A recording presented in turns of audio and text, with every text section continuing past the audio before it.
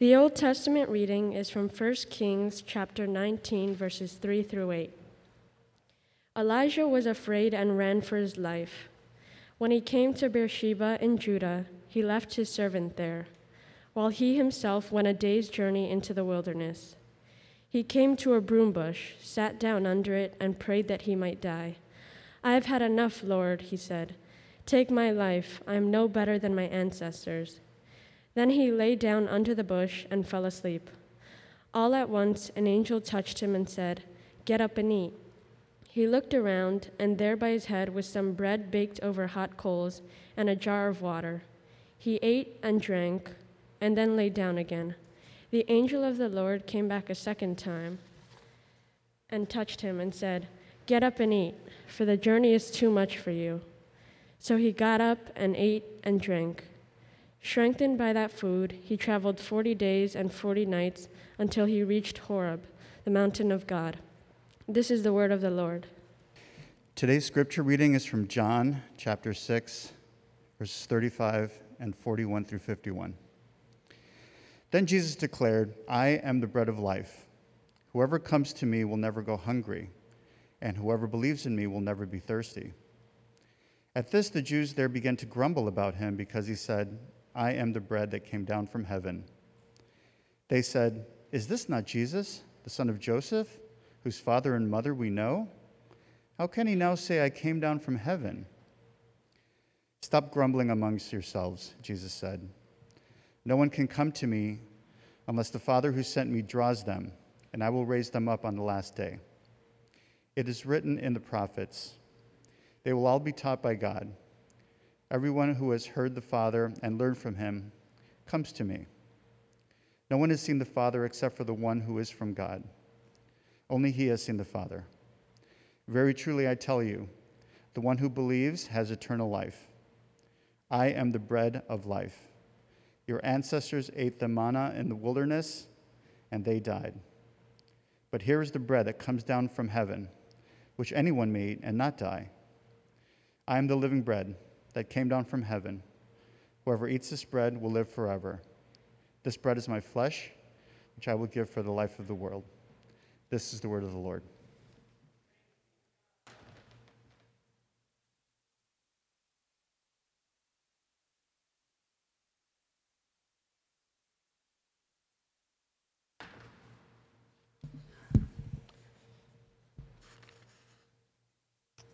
Well, good morning.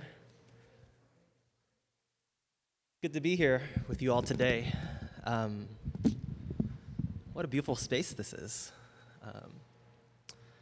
For those who don't know me, and this is my first time here, so maybe most of you, my name is Norman. I'm one of the pastors at King's Cross Church. We're out in Flushing. Just by way of introduction, things about me, I like good coffee. I make my own coffee every morning. Pour over is my general, for those of you who are interested. I like working out of cafes. I guess if there's one thing that you should know about me, it would be my family. My family's the most important thing to me. I'm married to my wife, Stephanie, just shy of 10 years now. I'm a girl dad. I have 3 daughters, Rahema, Selah, and Isaiah. You can ask me about their names later if you're interested. My family and I, we just returned from a 2-week trip camping. We've been camping for 2 weeks with a short cabin stay in the middle just to get good showers.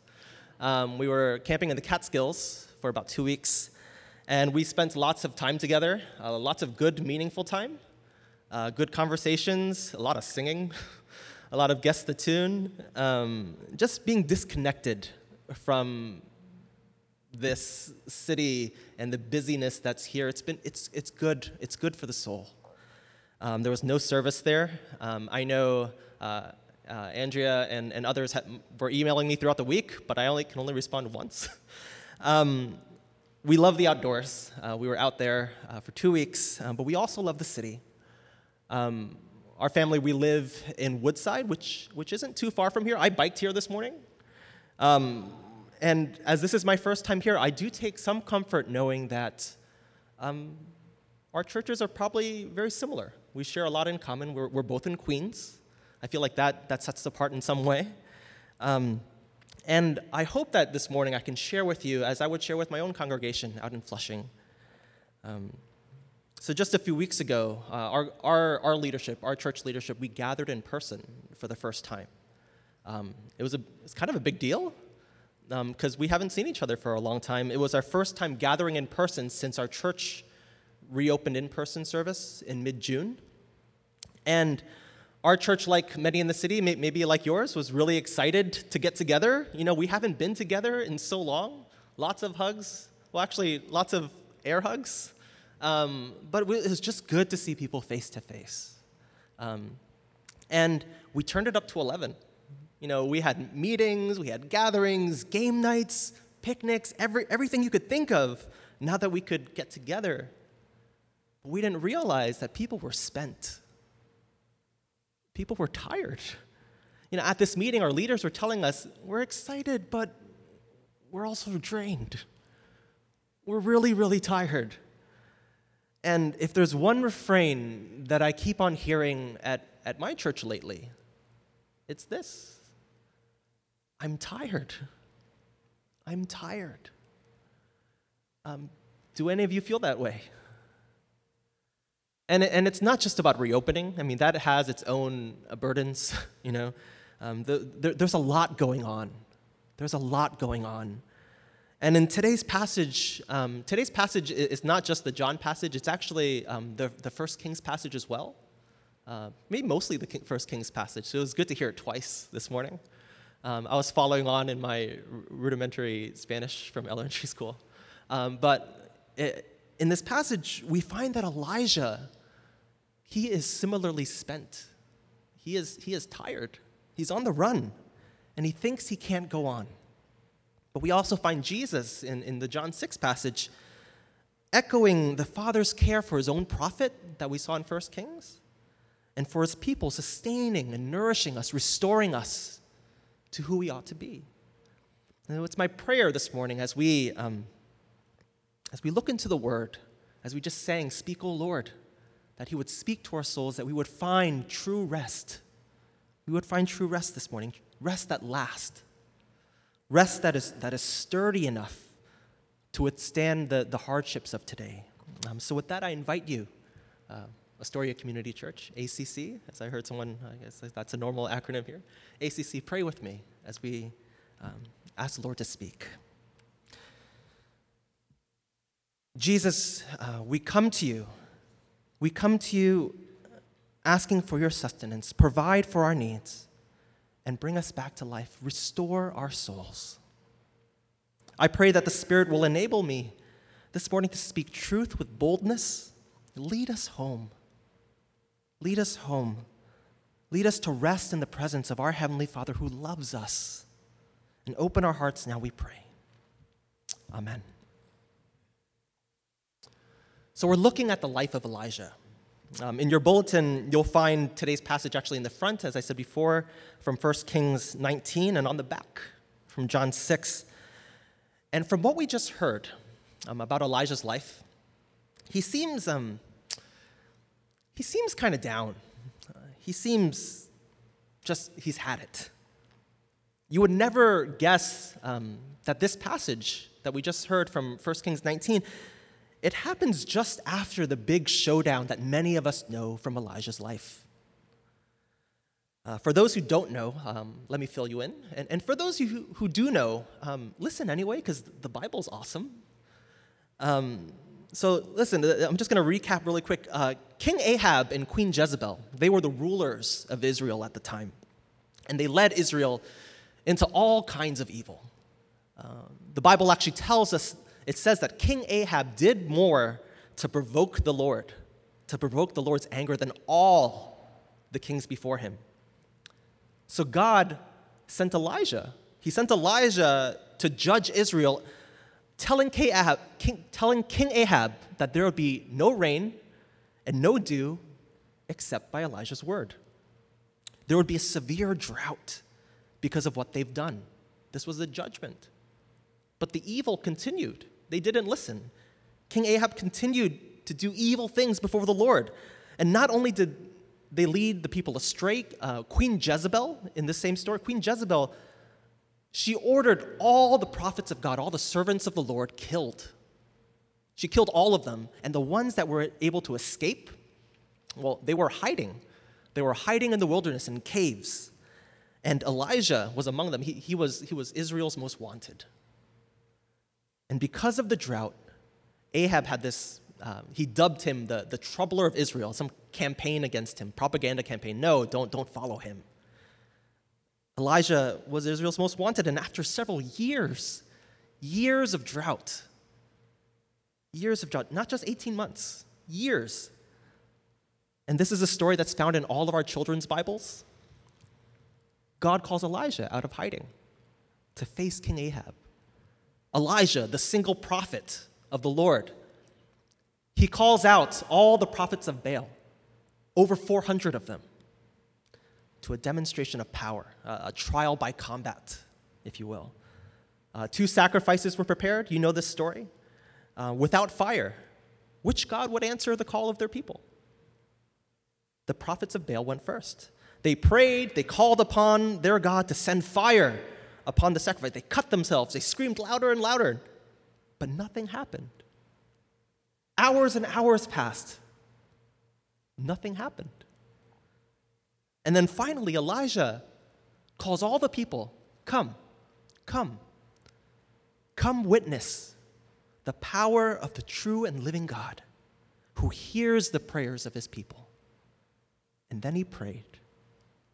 And then fire came down from heaven, and the entire sacrifice was consumed. And just as all the prophets of God were killed, Elijah, and this part is not in the children's Bibles usually, Elijah orders a slaughter of all the prophets of Baal. They were all killed, the people who led the people astray. And then Elijah prays for rain. And it rains. It rains. Judgment was reversed.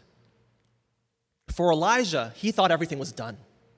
He thought he had won a great victory for the Lord. And he tells Ahab, King Ahab, let me tell you, you go back to your city of Jezreel. And what does Elijah do? He races him there on foot.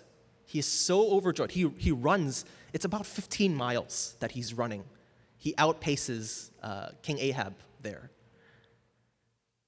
So he runs 15 miles to Jezreel. But Queen Jezebel, who was in the city at the time, she learns about the death of her prophets.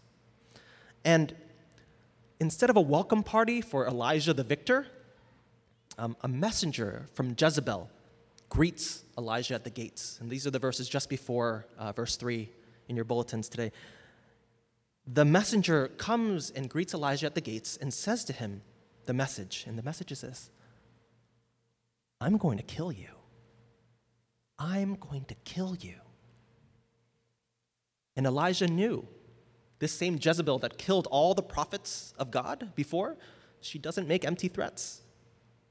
And just as he ran 15 miles to Jezreel, Elijah then runs, and you don't always get the sense of this distance when we read this passage.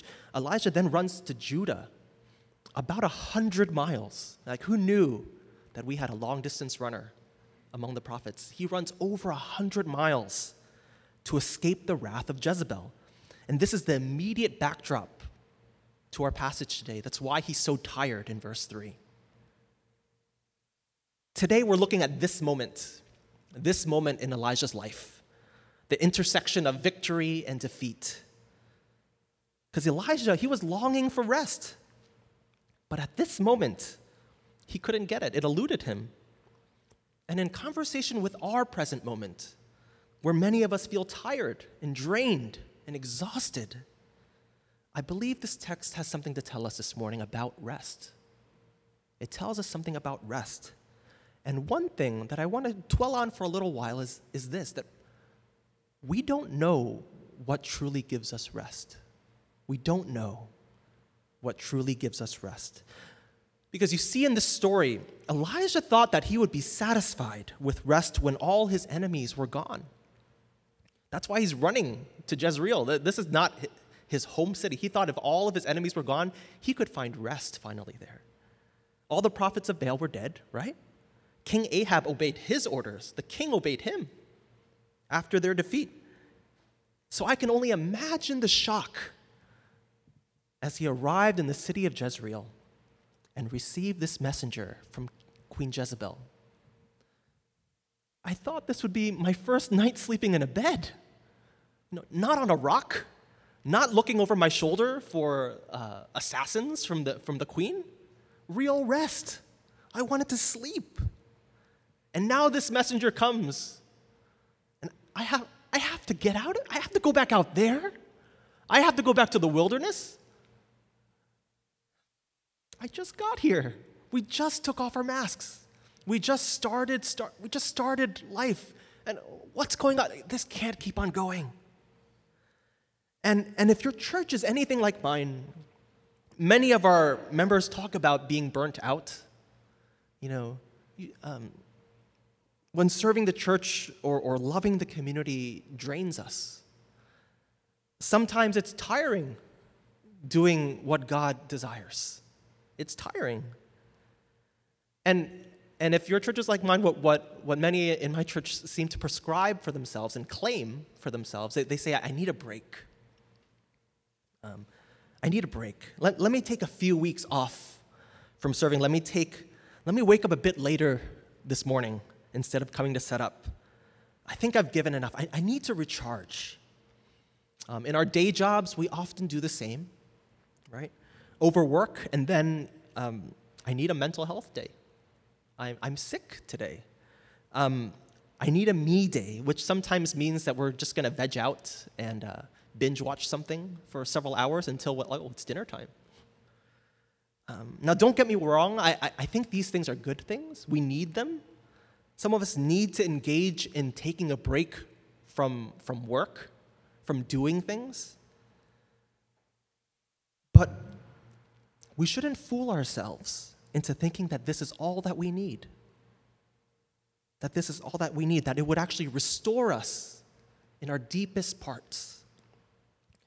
So often, we think if we can get a break, just a day off, we can be restored. I've done this. My suspicion is that maybe many of you have done that as well. But again, we don't know what truly gives us rest. Because if you think back to the last time this happened, after that week off, after that mental health day, after that break from serving, we feel just as drained and just as tired as we did before. So we repeat the cycle. Oh, I didn't sleep long enough. Next time I need 2 hours more. Let's do this again. In church, sometimes we dress it up in spiritual language. We say we need a sabbatical. And sabbaticals are good, but I don't know if we always understand what sabbaticals are. We need a sabbatical. We need a spiritual day off, is what we say sometimes.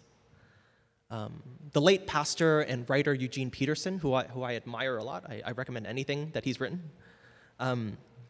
Eugene Peterson, who wrote The Message that some of you might be familiar with, he once critiqued these spiritual days off. And he said this, and this is a quote, so I hope I'm not getting in trouble. These are his words, all right? He says, a day off is a bastard Sabbath. Days off are not without benefits, to be sure, but Sabbaths, they are not. The motivation is utilitarian. It makes us feel better. Relationships improve. We may even get more done in the 6 days than we would on the 7, but the day off is at service to the 6 working days. Even our days off are enslaved by our work. We take breaks for the purpose of more labor. Our deepest sense of self, it doesn't get the light of day. We're just resting in order to do more work. We have this masquerade of rest when our inner selves continue to be restless, hidden, suppressed. We don't get to be who we were meant to be. Just like Elijah, we think we have rest when we have security and control over our situations. That's what we try to do. We chase after it our whole lives, trying to get security, trying to get our enemies gone so that we can rest. We want to control, but it's foolishness. Sooner or later, a Jezebel sends a messenger our way, and our lives spiral. We've had a whole year of Jezebel messengers. Racial, political, familial reckonings that we have yet to deal with together as a community. And having everything open and come at once, it's overwhelming. Sometimes we can't see anything else. We only see the problems before us. We're captive. If we look at this past year, it feels like we've been hiding in the wilderness, hiding in caves, a social wilderness without community. We've had to deal with new contours of racism, of sexuality and gender, of history and erasure, of silencing. For my church, some of us in the AAPI community, we've had to learn and wrestle with our unknown or suppressed history. But it's too much. We lament with Elijah in the passage. He says, we're no better than our ancestors. We're no better than our ancestors. If they couldn't fix it, how could I? How could we do anything? So instead of trying to find rest through security and control, we go the other way. We try to find rest by giving up. I don't want to care anymore. Elijah shouts at God, just kill me already. I've had enough. I've had enough. But look at the heart of God. How does God respond? How does God respond to us when we feel this way, when we shout this at God in our hearts? If we're brave enough to shout it with our lips, how does God respond? He meets Elijah with grace. You see, God knows us better than we know ourselves, and he doesn't shout back at us. When exhaustion turns us inside out, he doesn't patronize Elijah. Hello? Didn't I just answer you with fire from heaven? Did you forget? He doesn't guilt trip Elijah for losing his cool. He meets him with grace. He meets him with grace. God sends his own messenger with a stronger message twice that you just heard. Twice to Jezebel's messenger going once. In our passage, when it says an angel, it's actually the same word for messenger. For some reason, when translators see that word, and it's from a human, it's a messenger, but when it's from God, it's an angel. But it's the same. Like if you're reading it, you see that God counters Jezebel's messenger with his own. Because after running about 120 miles on foot, Elijah he might actually get his death wish. So God's messenger comes not with a message of death, as Jezebel's did, but with a message for life. Get up. Get up. Eat. Yes, our tiredness is an indication that we need sleep. Our hunger is an indication that we need food. But all of that, it points to a deeper hunger in our souls that we need God. We need God. Our tiredness ultimately points to our fundamental need to be united with God, to be at rest, not just at rest before the Lord. If you know the Psalms, like a weaned child with its mother is my soul within me. Our souls long for this. St. Augustine said our souls are restless till they find their rest in him. We need God. We need to be at rest before the Lord. No doubt this past year, we're still wrestling with it now. This year has tested all of us. Many have been adrift at sea. There's many in my congregation that had to wrestle with their upbringing, wrestle with the things that they thought to be true. Is it still true? Was I tricked? Can I trust? Can I trust God? Can I trust what I was taught? Elijah was a prophet who had done everything right when everyone was doing something wrong. He did everything right. He had seen and done wonders. He had a front row seat to see God's glory. Yet his story shows us that even when you've seen the glory of God right in front of you, when you've been in church your whole life, we are still prone to forget. If you've been in the church your whole life, even if you're a community group leader or a small group leader, I'm not sure if you call it the same thing. If you're an elected leader, a diaconate member, an elder, maybe even more so, you need to remember this, that we are prone to wander, that we need God. We are prone to wander, as the old hymn goes. But God is gracious. He reminds us of his grace. He feeds us with what we need to be fully ourselves. Arise and eat. Get up and eat. For the journey is too much for you.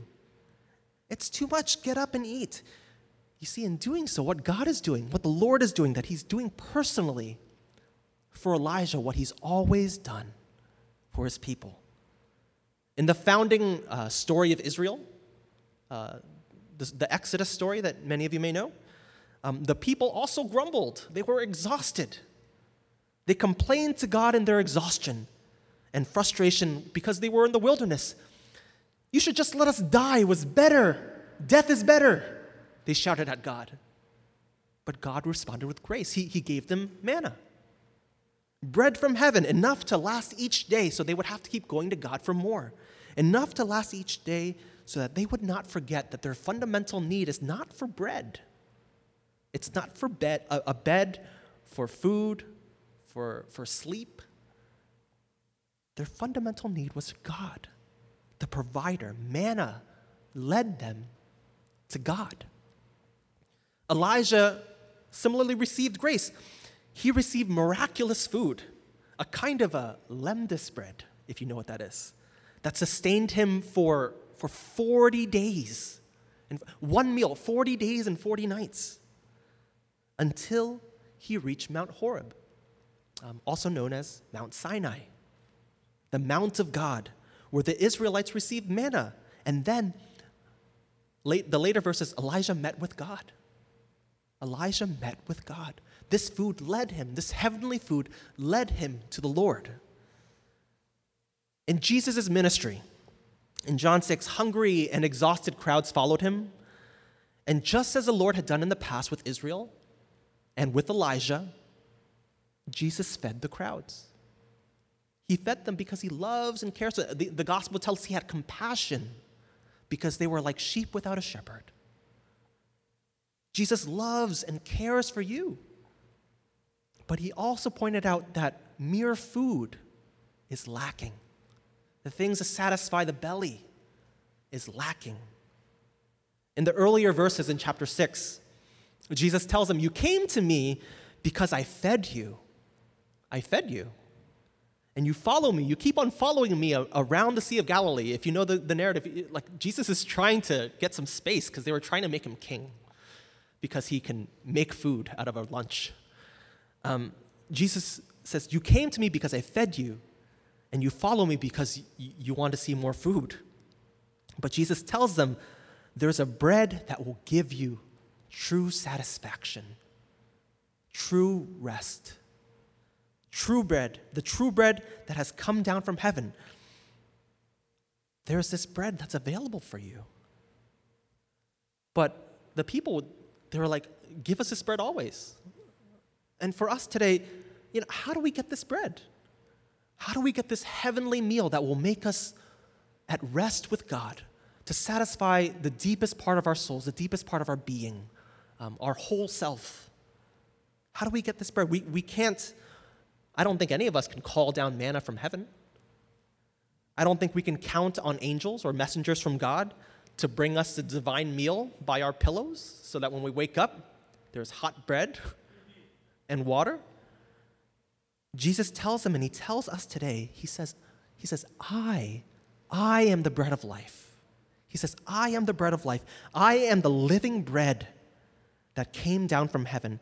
He's telling us that through me, Jesus says, through me, you will find rest with God.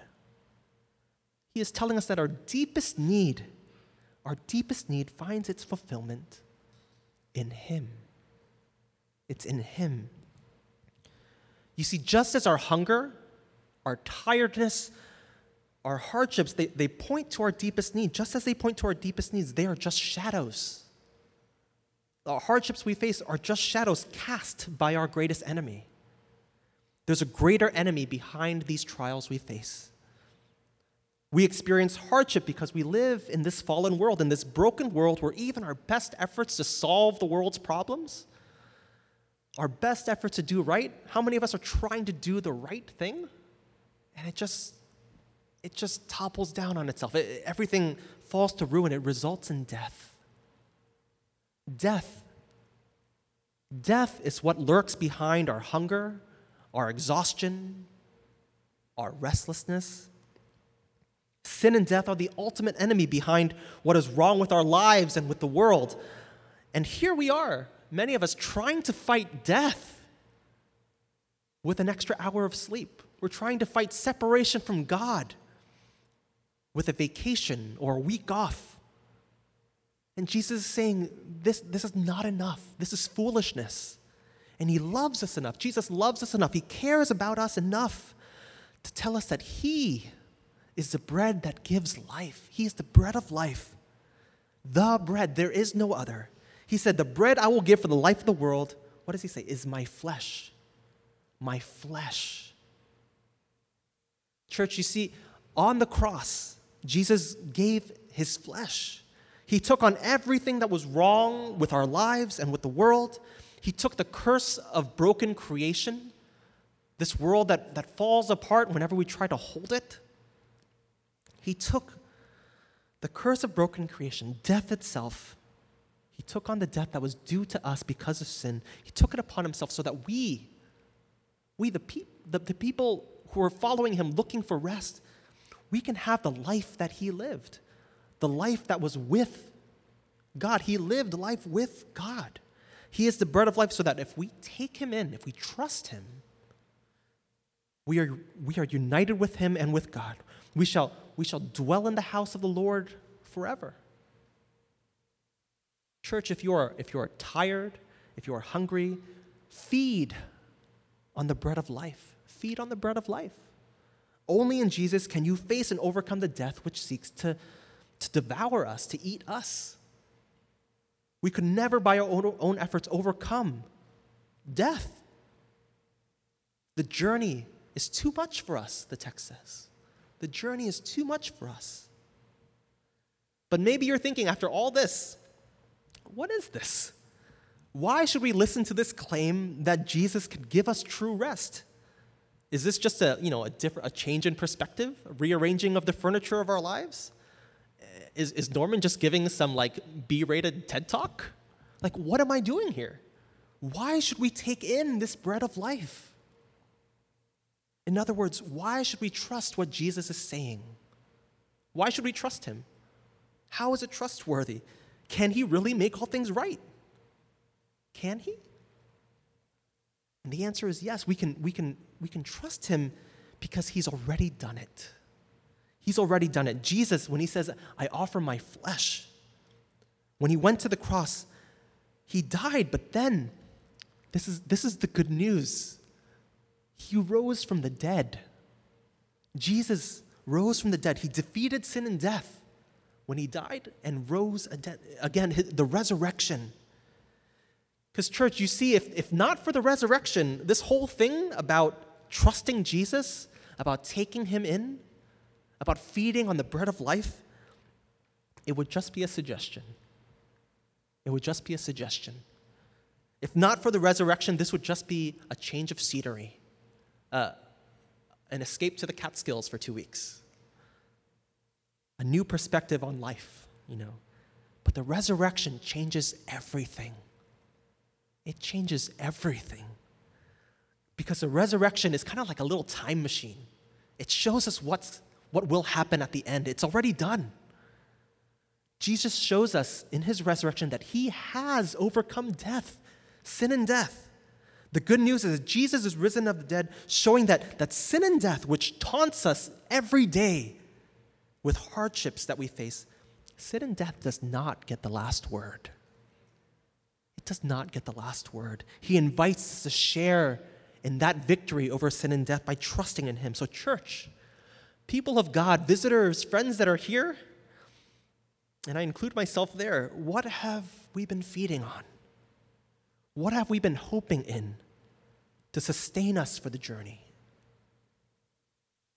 Will you trust in the gospel, the resurrection, that Jesus has won the victory on the cross and has given us rest before the Lord in the presence of God.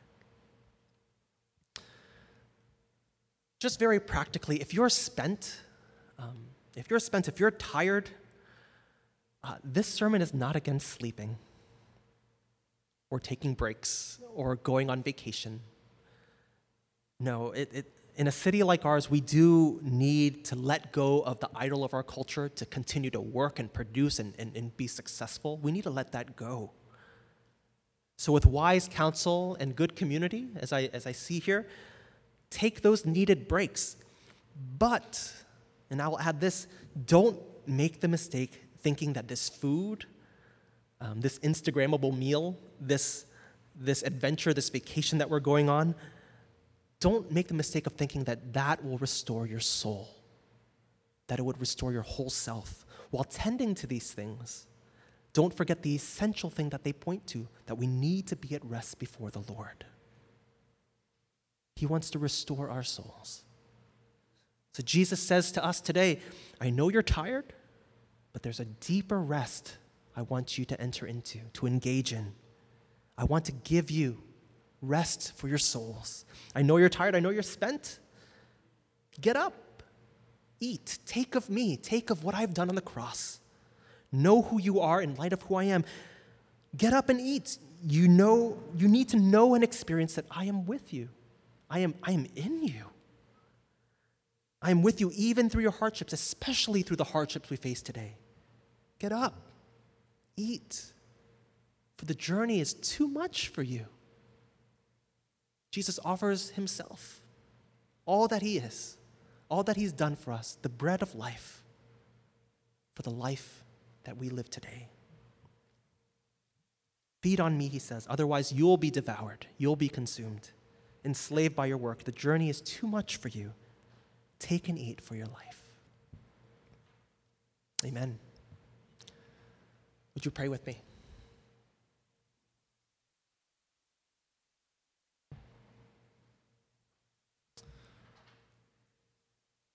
Good shepherd and care of our souls, we pray these words as King David did. The Lord is my shepherd.